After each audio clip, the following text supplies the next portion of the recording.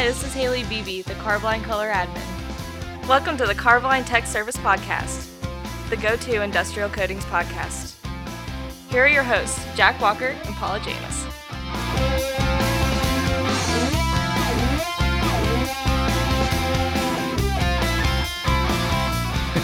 Hey, Paul, how's it going, man? It's going well, Jack. How you doing? I'm doing all right. You know, I was listening to a podcast this weekend, and I heard them make the same joke that I made. Is this a coincidence or is it a listener? Well, no, it's a total coincidence. It was the first time I've ever listened to this podcast. These guys, you know, like Subway was their sponsor, so they've been around. Nice. Yeah, they have some listeners. But anyway. It must not be about paint. Correct. It was, what if Paul and Jack did a podcast about movies, really? Which I think we should. Well, because what these guys do. But anyway, the joke that he made before I get into what they do and Paul and Jack that made movies is he goes, "Hey, Johnny, well, I wish I could come up with something different to say every time I just start up my episode." And I'm like, man, that's the podcaster's struggle. It is real. It really is. Yeah. Because I think we were maybe 6-8 episodes in, and it's been the theme ever since. Yeah, but these guys, so what they do is they take, it's really kind of interesting. They do, it's like football and movies mixed together because that'd be cool. They do a movie draft. Oh, I know who you're talking about. Yes, I do know that. Yeah. And they, I'm avid listeners to their show every week. Yeah. That I listened to it and went, this is Paul and Jack if they did a movie podcast. Yes, that is actually who I have always wanted to be if I was able to be a professional podcaster. Well, I had them recommended from somebody, you know, because I do podcasts. We obviously always get podcast recommendations, and I did the Joe Walker. I used it to help me go to sleep. Oh, yeah. Yeah, just rambling about heist movies or something. And it was good. But anyway, it was hilarious because I was just like, that's my thing. I do that every week. So, Paul, for the new, how do they get a hold of the tech service team here at Carblind? Yeah, honestly, still email is the best, or phone calls. You can call us at any of the Carblind phone numbers. You can get us at technicalservice@carblind.com. And if you go to our website, check out the newly launched Solution Spot, wink, wink, nudge, nudge. There you can get a hold of them via the chat function. That's right. The chat will pop up anywhere on our website. The blog spot is a good place to start, and you can read some articles. There were some of them written by some guys here in Tech Service. Yeah, and maybe you're reading an article and you have a question about that article. You can reach out and talk to the person who wrote it. Yeah, pretty much right there and then on the chat. Author. Yeah. Well, not me. I wrote a bunch of them, but you can get Bill and Blaine, and they probably know more than I do anyway. I don't know. I think my team would sell you out in a heartbeat if somebody said, I need to talk to Jack. They'd give your contact info. They probably would. Yeah. I started to go into it, but then I realized everything that I say when I make that joke is not appropriate for this podcast.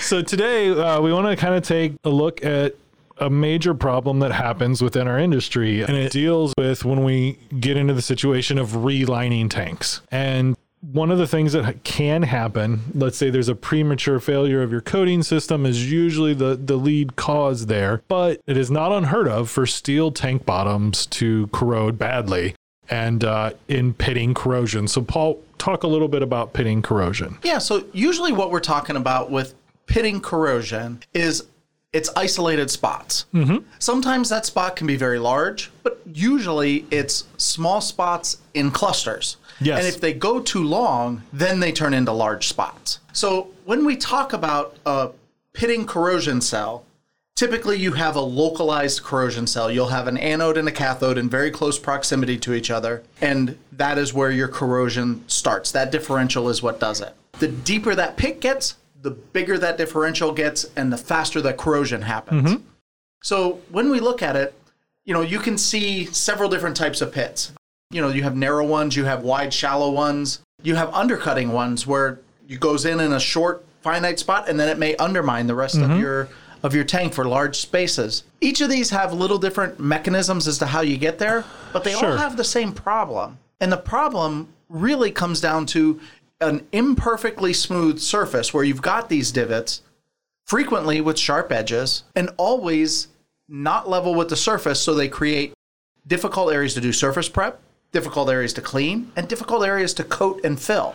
Sure. So just to kind of further bring that home is in the book that I was reading earlier, the Munger book, we talked about it recently. Yep. The way it kind of referred to the pitting corrosion is it took it a step further. It's like in that localized spot, it's the steel dissolving into the solution at a faster rate. And just the way that it put it like that, I was just like, oh, because, you know, like, but yeah, and they come in all shapes and sizes. One of the things to think about is the edges, usually around the pits, are sharp, typically thing. And the reason I bring that up is that can cause problems. So typically when we see pitting corrosion, we're relining a tank. So Paul, the first thing we have to do before we do anything when we reline this tank is we have to decontaminate the tank. You know, that is always the first step, and it's overlooked so many times. Every single surface prep standard starts with you have to clean the surface first.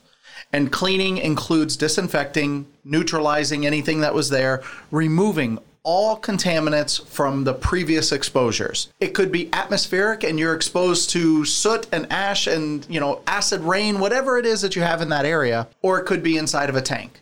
You may be seeing, you know, mic corrosion. You might be seeing some biological of a different form. You might see it in an oil tank. You can see it in wastewater services, pretty much anything. And in steel, lots of steel. Usually this type of corrosion we talk about is correct. just steel. That's what we're talking about. Yeah. The pitting corrosion too, keep in mind, like you said, isn't uniform, isn't across the whole. It can be uniform, but it is not the same corrosion mechanism as universal corrosion, because that's usually across, like universally across the whole thing. One thing that you will notice about pitting corrosion is there's nothing universal about it. It's kind of like a snowflake. Right. Here we are again, Paul. We're coming up on October, and we're going to be at WebTech. Well, kind of. We're going to be virtually at WebTech from October 5th through 9th. Make sure you go in there. There's a thing called Power Hours, and you can meet with a coating expert from Carboline to talk about whatever your situation is and ask questions and learn about products. And that's Power Hours at WebTech. That's October 5th through 9th. If you do that, you can ask us about a certain product, Paul. Yeah, one of the main products we'll be talking about is Reactamine 760. Basically, you're looking at a hybrid plural technology that has great microbiological induced corrosion, MIC for those of you on the know, and hydrogen sulfide protection. Yeah. So ask them about it when you get there. Absolutely. It is also certified for NSF ANSI Standard 61, so you can use it for potable water as well. And it will also be NSF 600 certified when that rolls around January 1st, 2023. Exactly. That's Reactamine 760 and WebTech. Thanks. The pits themselves can make it harder to decontaminate. They are excellent collectors of any of the things that would cause problems in our coating system. They really are, because in a lot of cases, not only do they have a narrow opening at the top, they sometimes and frequently get wider after you get through that surface layer. So whatever you're doing, whether it's pressure washing, water jetting, you know, any chemicals you're putting into it, or just air. If you're abrasive blasting, media gets trapped in there, but it gets in and it has a harder time getting out. So things have a tendency to collect in these, which make it worse. So the whole idea of how you have to treat these, really what you want to look for is, number one, it's an edge. There's always an edge to these. Yep. And we know that coatings don't like edges. No. And even coatings that, you know, advertise and publicize great edge retention properties, it's great properties over bad. It's not that they're perfect. They're just better than the average. Sure. I mean, it has something to do with the surface tension that is way over my scientific pedigree, and I'm not even going to pretend to go down that road because, I mean, surface tension is a very interesting thing. If you ever notice, like if you fill up a glass with water, if you truly fill it to the top, you can get a mounding effect of the water that, if you're inquisitive like I am, I mean, how many other people you know could sit there and stare at a glass of water and go, man, isn't that cool? Because, like, I don't understand how that dome of water doesn't fall off the side. So my wife has been faulting me lately that our daughter has developed a true love of chemistry. Okay. She wants to be a physician, but is really stuck in loving her chemistry class and really not enjoying her biology class right now. She's only in high school, Sure. A lot of that is, what else is going on. But she has both of those at the same time. Yeah, they're both honors and AP classes. High school got harder. That's a whole other sidebar, but continue. Yeah. But she really enjoys that part of chemistry. And every day I come home and she's got some new thing she discovered. Like in this case, that's called the meniscus. Okay. That dome that forms on it. Yeah. And that's why you want to look through glasses at a certain level so that you can see, because it's going to either cup down or cup up depending on the surface tension. Yeah. And that really is the case of these. A coating with good surface tension can overcome a lot of that gravity function that's causing it to crawl away from an edge. Mm-hmm. So obviously with these pits, we want to fill them. And it's for more reasons than just a smooth surface. I mean, you have amplified areas for corrosion in those pits. Yeah. And like we said already, that is a localized corrosion cell all in itself. So we have to neutralize that. Mm-hmm. And, we know the 3 legs of corrosion that you need to have for a corrosion cell to happen. And by getting a good coating structure around it, we can remove 2 of them. Mm-hmm. And really, you only have to remove 1 in order to prevent the corrosion from happening or really slow it. And so if we can remove 2, all the better. So one of the things that we normally like to start with is, if you're able to get rounded off on those edges.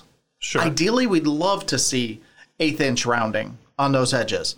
That's not always going to happen on these kinds of things. No. 16th is kind of the bare minimum everybody looks at and says, can I get a 16th? But in a pitted tank, when you have narrow pits or some of these very small wormhole style pits, you're not going to be able to always get in and do that. No. You really need a coating that can do the work for you.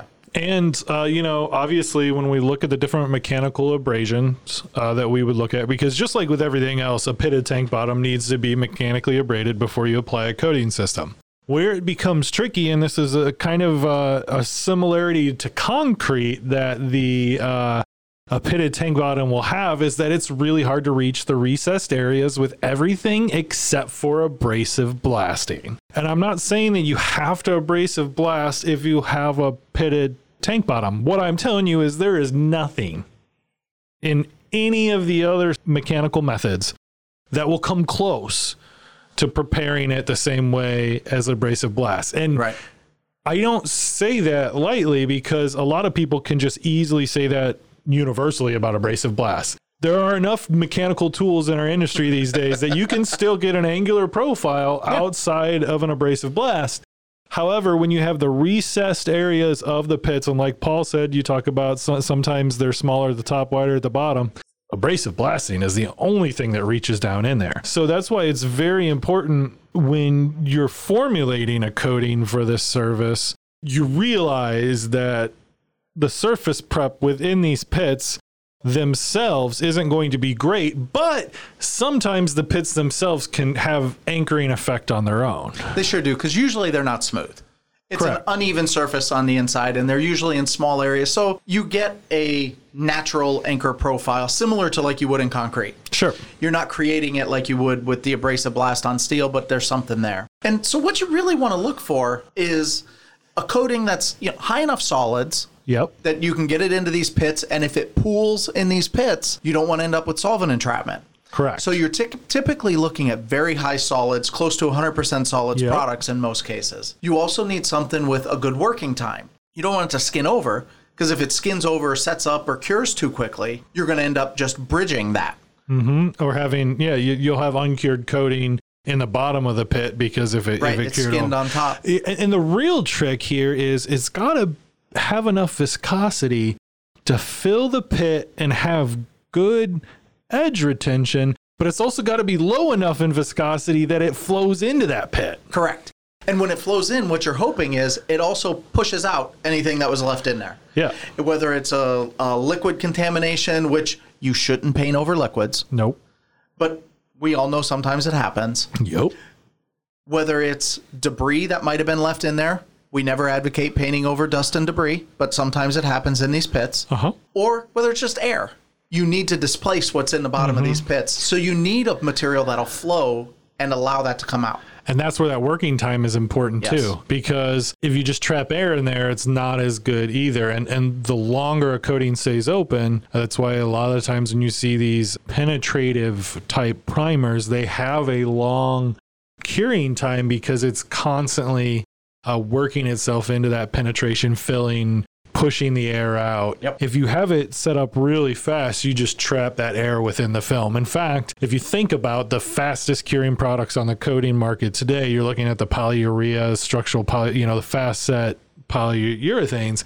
If you take a cross section of those, they almost always have air in them just because of how fast they cure. You're talking about seconds. So for pitting corrosion, it's a little bit different than your universal corrosion. Yep. You get these pits of varying sizes. All depends on the mechanism that caused it. It can be because of chemical attack. It can be because of coating failure. A lot of things lead to the pitting corrosion. And then the challenges are the fact that you now have to fill these pits, and they're the edges of the pits don't really like to be coated, so you have to find a coating that's high enough edge retention but low enough viscosity that it can flow into the pits and give us a good displacement of the air, anything like that, give us good adhesion within the pits so that our lining system that goes over the top of it can perform very well. A little shameless plug here at Carboline. You want to look at Tank Shield FP. That's our 100% solids flow primer. Yep. And we were just doing some evaluations on a new one that might be coming out. Yeah, one with a little more chemical resistance. Yeah. Yeah. So really interesting stuff. Great to work with. Yeah. If you have any more questions, we told you earlier in the show how to get a hold of Paul and his guys. They'd be grateful to help you. For Paul, I'm Jack. Have a great week. And so, for the Carboline Tech Service Podcast, I'm Paul. And I'm Jack. And we'd like to thank you for your support. Who put the line in Carboline? Who put the line in Carboline? No matter where I go, they don't know what I mean. I say Carboline.